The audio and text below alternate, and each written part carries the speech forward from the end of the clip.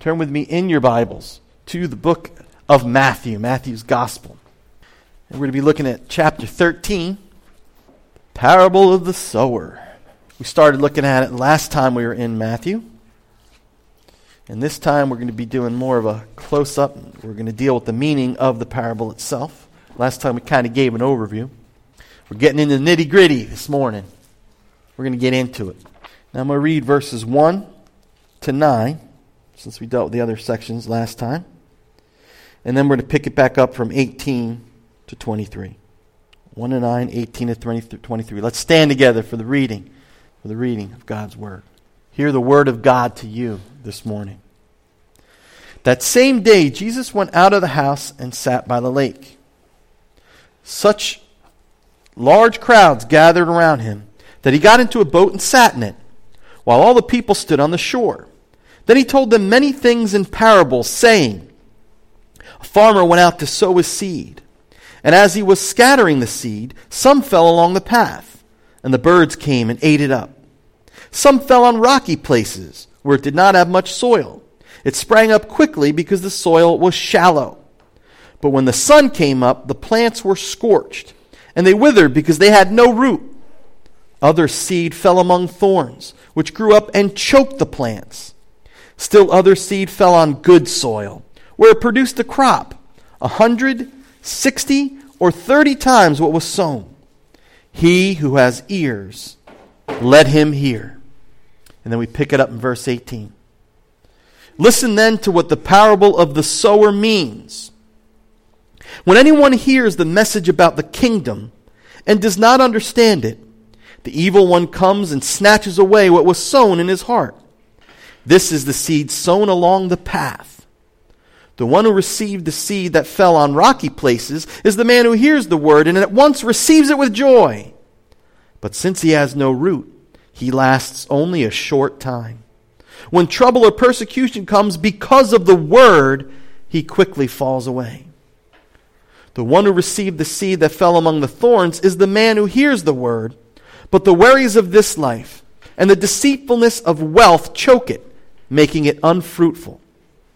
But the one who received the seed that fell on good soil is the man who hears the word and understands it.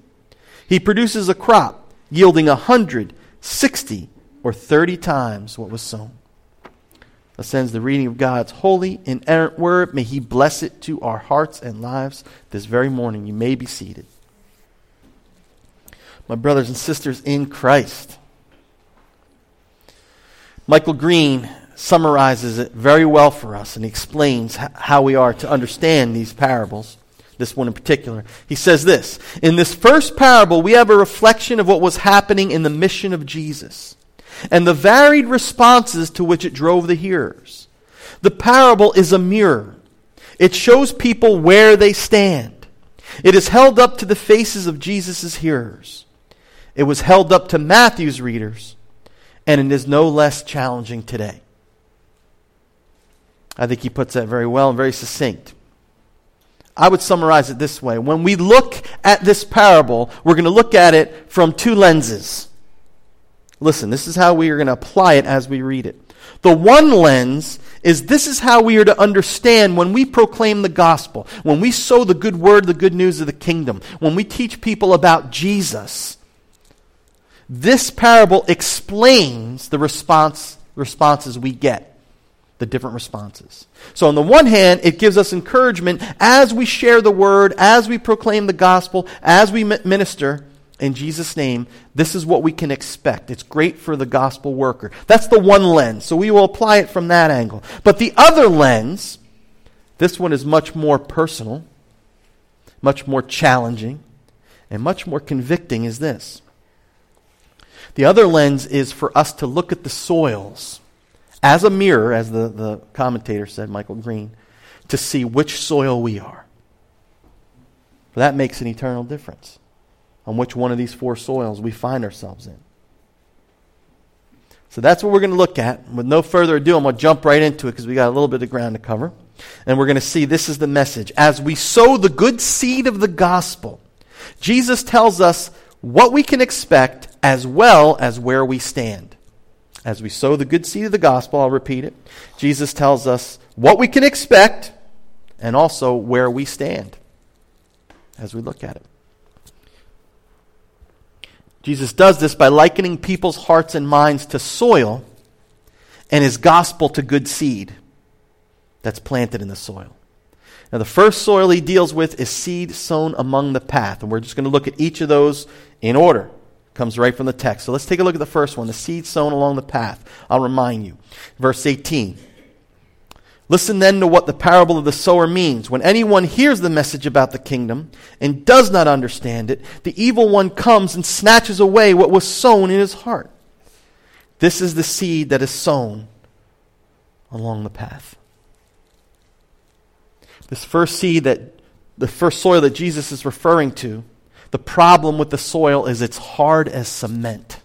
It's like that matted down, hard earth that you see that nothing can really grow on because things just bounce off of it like pavement.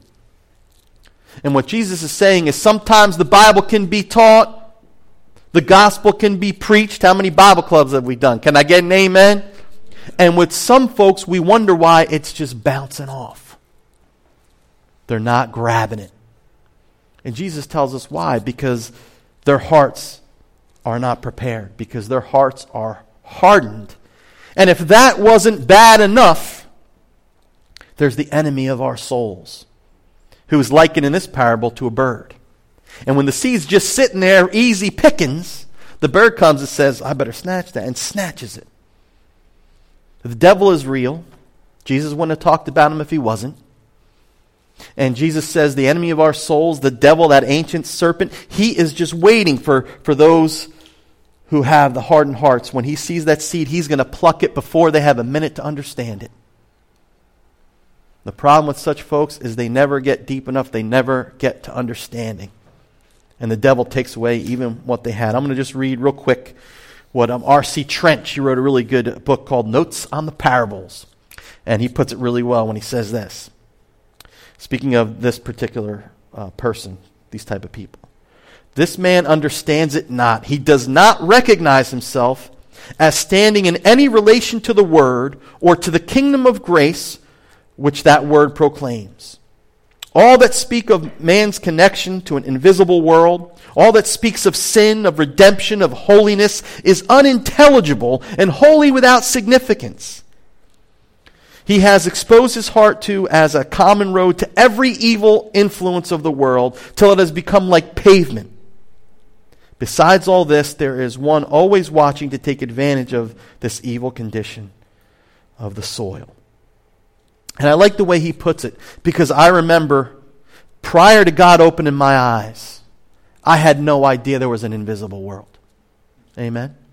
I thought the only world there is what we see, what we could touch, what we can taste. My heart, prior to my conversion, obviously, was dead. And it wasn't until God in His mercy opened my eyes that I could see there's an invisible world. God is real. And unfortunately, in this text, we see so is the devil. And unfortunately, as we preach the gospel, and this is something we have to understand, how often we think it's the fault of our preaching. We think we didn't proclaim it clear enough, or I didn't say the right things. Some people even blame the gospel. Well, we need a new message. But the problem is none of those things. The problem is what? The human heart. On a total side note, but I want to just tell you this just so you can see how it relates. So often we come to church and we think, if the music is better, I would worship better. Now, believe me, I'm a musician and I know all about trying to aim for excellence for the Lord. Play skillfully to the Lord. Amen. But some people talk about whether they're playing ancient hymns or whether we should play modern music or whether we should do whatever else, other kinds of things. But the real issue is, where's your heart? Did you come to worship God? Or did you come to be entertained? Right? So really the matter is not external, the matter is internal. And here in the parables, that's just a little illustration. Here in the parables, we see the problem is the soil, not the seed, not the sower.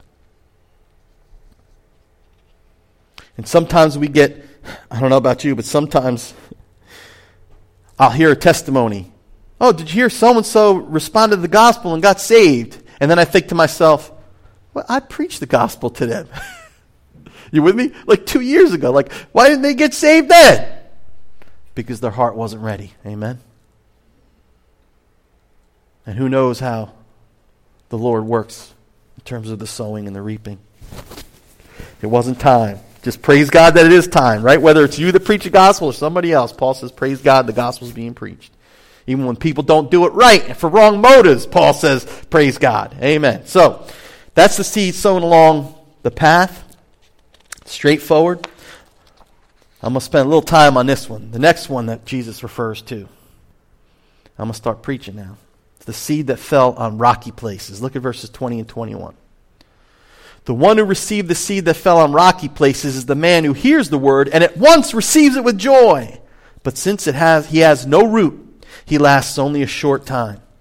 When trouble or persecution comes because of the word, he quickly falls away. Listen, we've all seen it. If we've been walking with Jesus for a little while, that is. Those who start well, some people even start exceptionally well, only to drop out and never be heard from again as far as their faith in Christ is concerned. Now, we often struggle to understand how can this be. I know myself, I've seen people and I say, they were such on fire. These are people I looked up to, man. They had energy, they had zeal for God, looked like they were running well. What in the world happened? And some of these folks, when they started, they were radical in their discipleship. You know? Sell everything. But then we see when the time of trial comes, the time of testing comes, something comes in their life, they fall away. And it can really be discouraging to the gospel worker. Remember, Jesus is primarily speaking to his disciples. They're the ones who have the secrets to the kingdom. It can be discouraging when finally someone makes a profession of faith, and then after you've put a lot of energy and a lot of discipleship, they fall away. It's very discouraging. But Jesus tells us right here why this sad phenomenon occurs. Because such people are like the seed that's sown in the rocky ground. They have no root. So when the scorching sun comes of persecution and trouble because of their commitment to the word, they quickly wither and they fall away.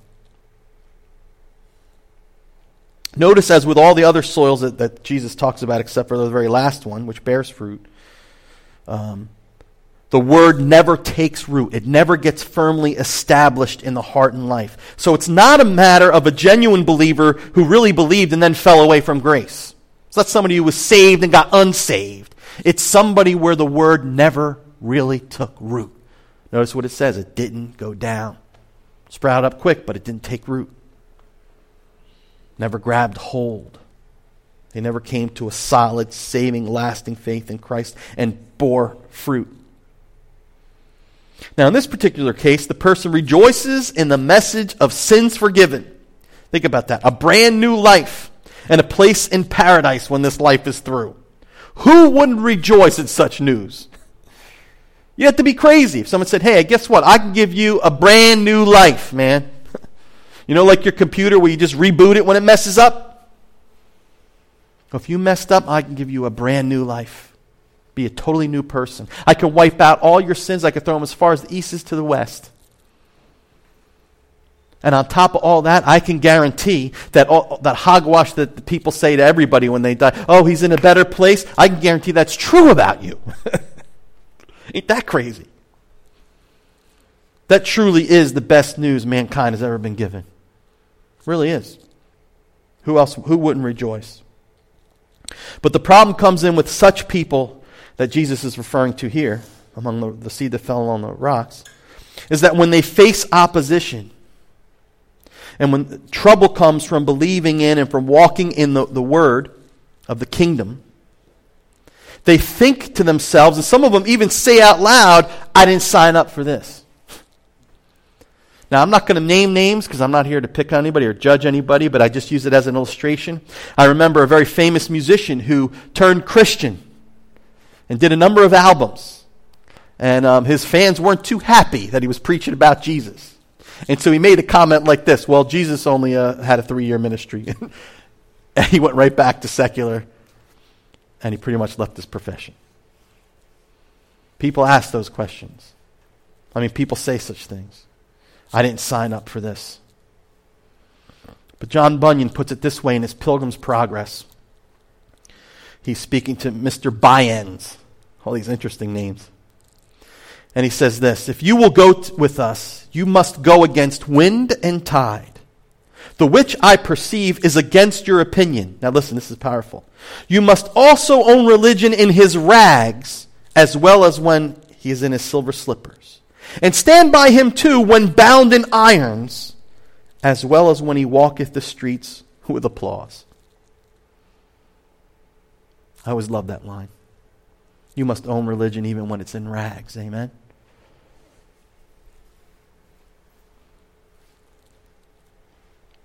And I would add, you also must own her when she's unpopular. Religion, that is. When she contradicts everything that this world and its godless culture promotes as normal and good and real. When it goes against the Word of God and the values of Jesus and His kingdom. I'll tell you, in America, it's becoming clearer and clearer to see who a Christian is and who isn't. Because we have to stand up. I don't know about you, but I don't, in and of itself, I don't like being flagged out, standing out. I don't enjoy being singled out. The older I get, the more I really like to blend, but this culture forces us, doesn't it? To say, I'm with Him. You know, like I've mentioned before, you go and you meet family members and you finally have these long reunions, that long-awaited reunion, and then you got to risk it right away because they start asking you questions. You get what I'm saying?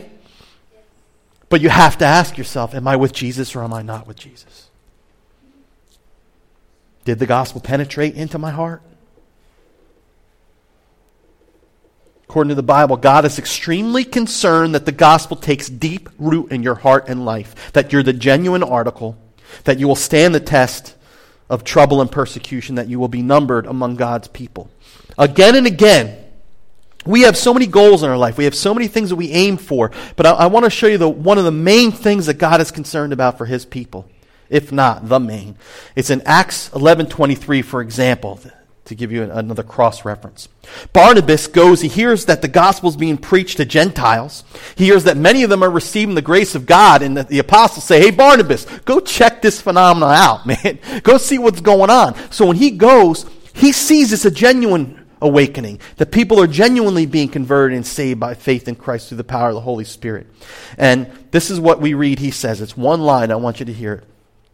When he came and saw the grace of God, he was glad, and he exhorted them all to remain faithful to the Lord with all their hearts.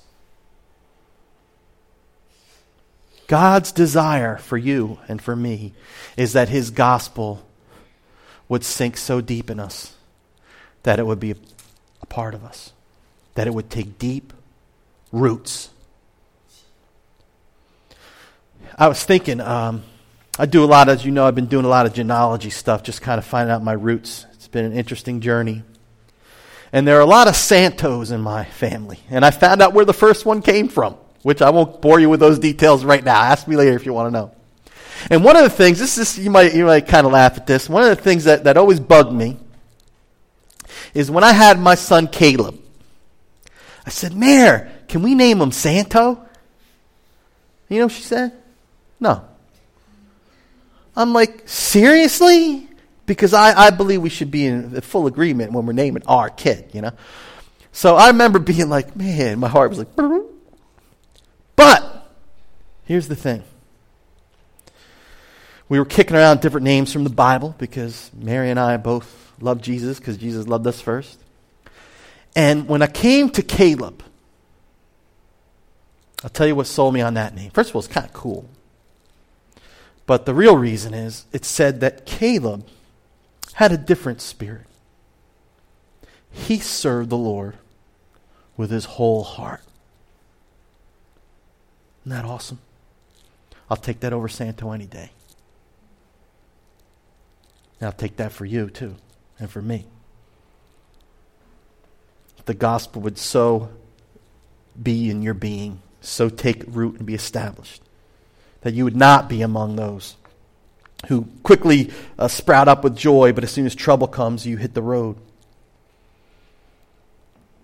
What's interesting here is remember that Jesus told these parables to hide the truth from the enemies of the gospel, but also to reveal the truth to us so that we are to take this to heart. In other words, we're to make our calling and election sure, as Peter would put it in his epistle. We are to take it to heart. Am I this soil? God have mercy. Am I going to run as soon as it gets tough? Is the gospel so in me that I could stand the test? Am I willing to pay the price for being a number? One of my close friends would say, I have a price for everything, just joking around. I always tell them, don't ever say that. That's horrible. You with me? Because if you have a price, the devil will pay it.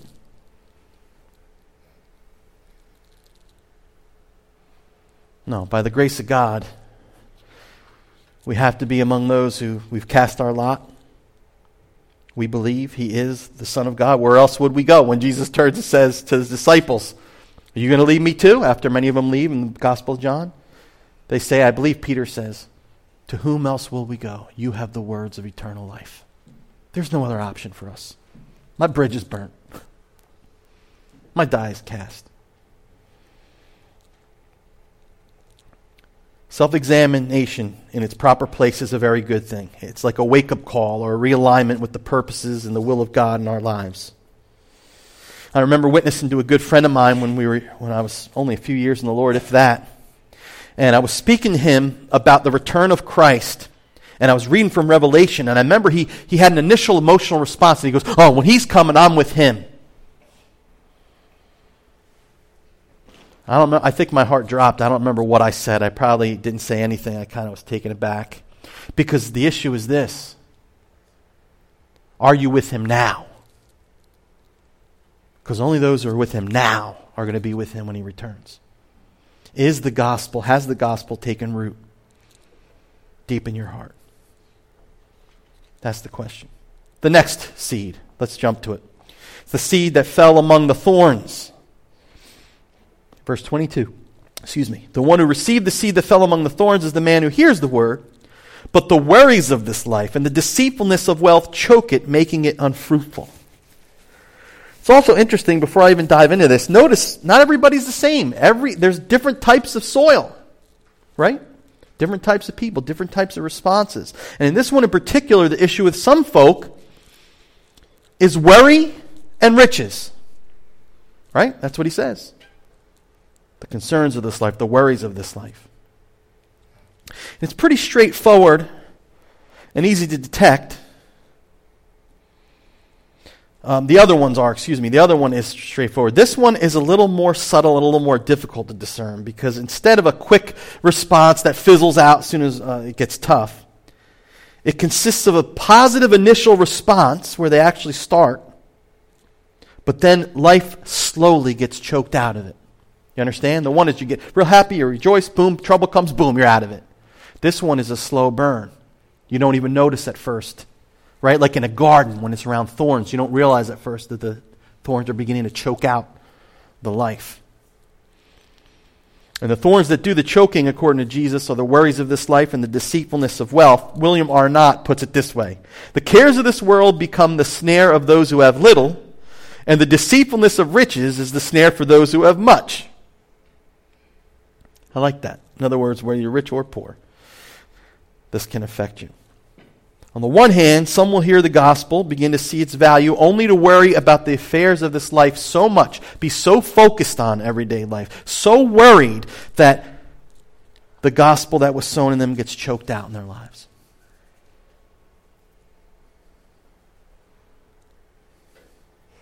Someone may reason like this, and I've heard it.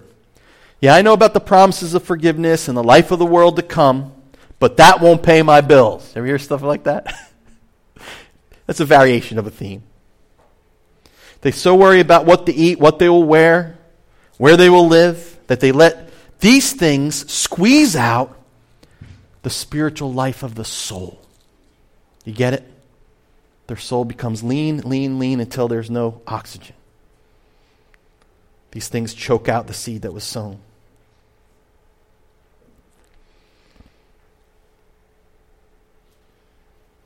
On the other hand, some seem to make a start in the faith only to eventually leave it altogether because they allowed the riches of this world to eclipse the world of life to come in their lives. And it might be hard at first to detect this desire for earthly riches. Jesus says the deceitfulness, notice that? The deceitfulness of riches. Now listen, I've heard this one. I'm going to preach now. Well, there's nothing wrong with being rich. A lot of Christians, true Christians I know, are rich. After all, doesn't God say that we're worse than unbelievers if we don't provide for the members of our own family? And think of this. Here's the other one. Here's the really important thing. Think of all the money I could give to God's work if I was rich. We could have this building. God wants me to be rich. I mean, I could go on and on. I can give you some good reasons why I should be rich. Now, of course, there's some truth in all those statements to a degree. But God knows our hearts. And they could very quickly become a cover-up for all kinds of covetousness, all kinds of greed. Ain't that the truth? It could be a cover-up for the heart's true master, and that is money, who Jesus told us we can't serve him in money. It's impossible. And that's why Jesus calls it the deceitfulness of riches. The problem with such people is that eventually their true colors will come out, and then they will eventually abandon the message of the kingdom for the message of earthly gain. And that's the big issue that we have with health and wealth. That is not the gospel. You're talking about the one who said, foxes have holes and the birds of the air have nests, but the Son of Man has no place to rest his head. He doesn't promise us a mansion here. We may get one. That's between him. That's his will, not ours. But we very well may not.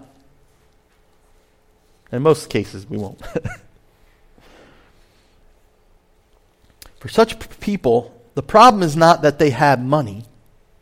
The problem is that money has them. It's not that they didn't have the gospel. It's that the gospel didn't have them. Because the gospel was sown. Right? They did hear it. But it was choked out. It never took root in them. It didn't burrow deep down and get firmly rooted and established. Instead, listen to this. This is important. Instead, they chased after the dragon. And here's the problem. They found what they were looking for. You with me? It's all about the money. It's all about the bottom line. It's all about becoming rich, quick schemes. I think of Demas, one of Paul's fellow gospel workers, for a time. In 2 Timothy 4:10, Paul writes these sad and chilling words. He says, he was telling Timothy to come to him quickly. And he says, for Demas, because what? Because he loved this world, has deserted me and is gone to Thessalonica. It's a heartbreak. Perhaps even more to the point is what Paul says in 1 Timothy 6:10. Not easy words to hear, but we need to hear them. He said, for the love of money is a root of all kinds of evil. Some people eager for money have wandered from the faith and pierced themselves with many griefs.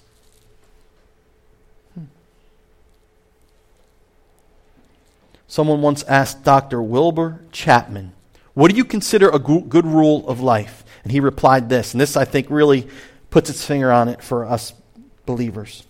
Anything that dims my vision of Christ, or takes away my taste for Bible study, or cramps my prayer life, or makes Christian work difficult is wrong for me, and I must, as a Christian, turn away from it.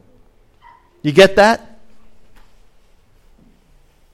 In other words, if riches is bad for you, if it does not turn you toward Christ, if it doesn't help you serve Him, if it doesn't help you worship Him, then turn from it. It's not for you.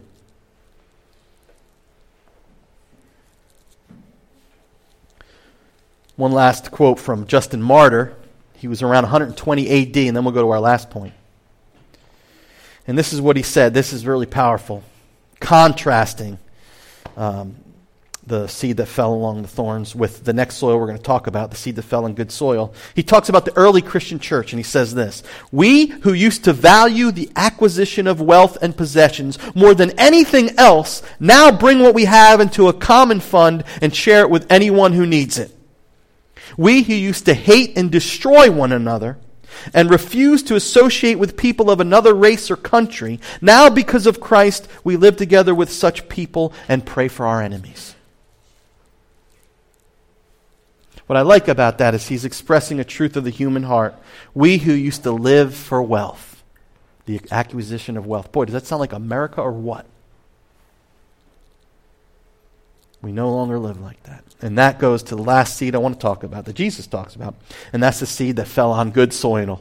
In Italy, we would say, finalmente. Look at verse 23.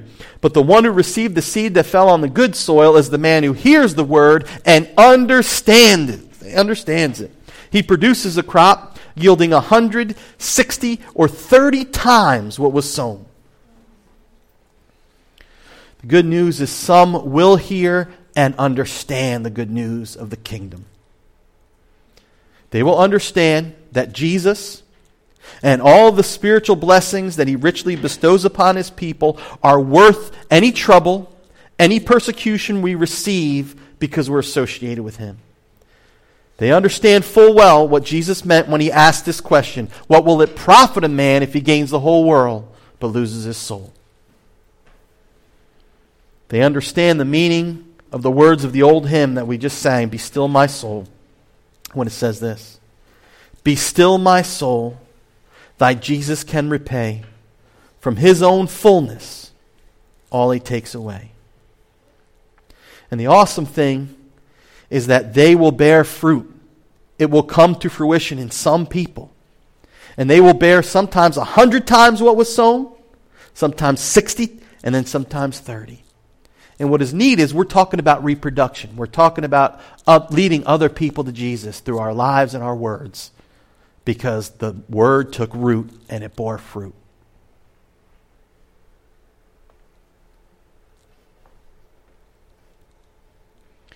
Matthew Henry says this: "By this true Christians are distinguished from hypocrites.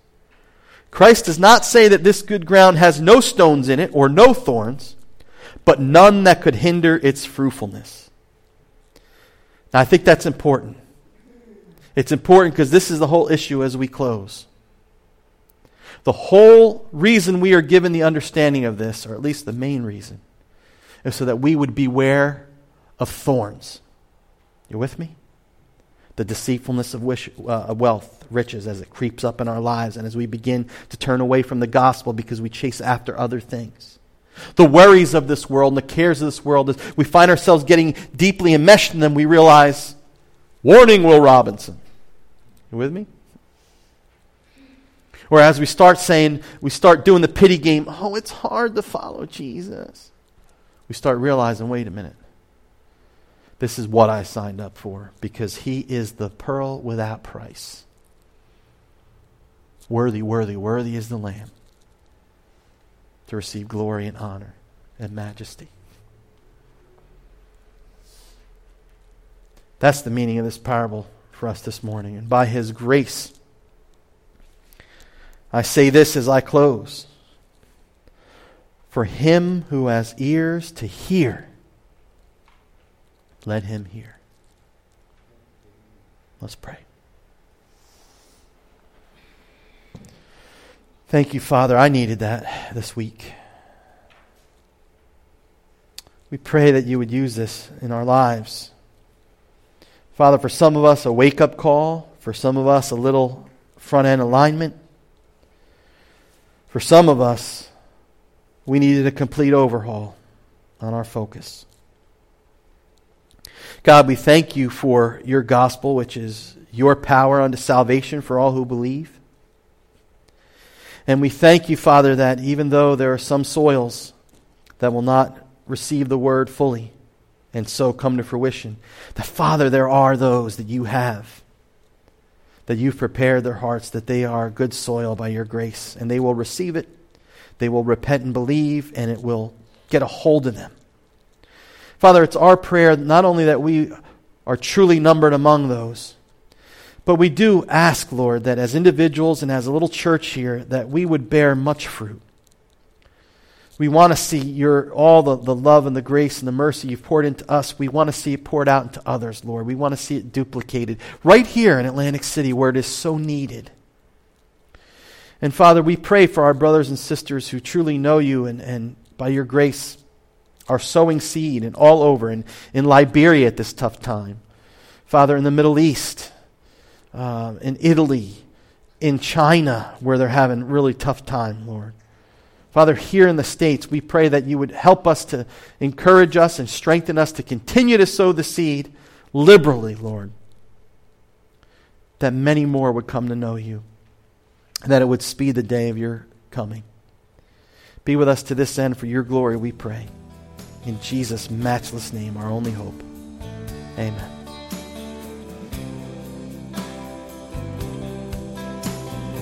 This Sunday sermon was preached by the Reverend Dr. Santo Garofolo. New City's Sunday sermon is recorded live on location at New City Fellowship of Atlantic City. If you're in the Atlantic City area, stop by. Our address is 215 North Sovereign Avenue, Atlantic City, New Jersey. Visit us online at newcityac.org. That's www.newcityac.org. Oh God is written and performed by the Reverend Dr. Santo Garofolo. Join us next week for a brand new New Cities Sunday sermon.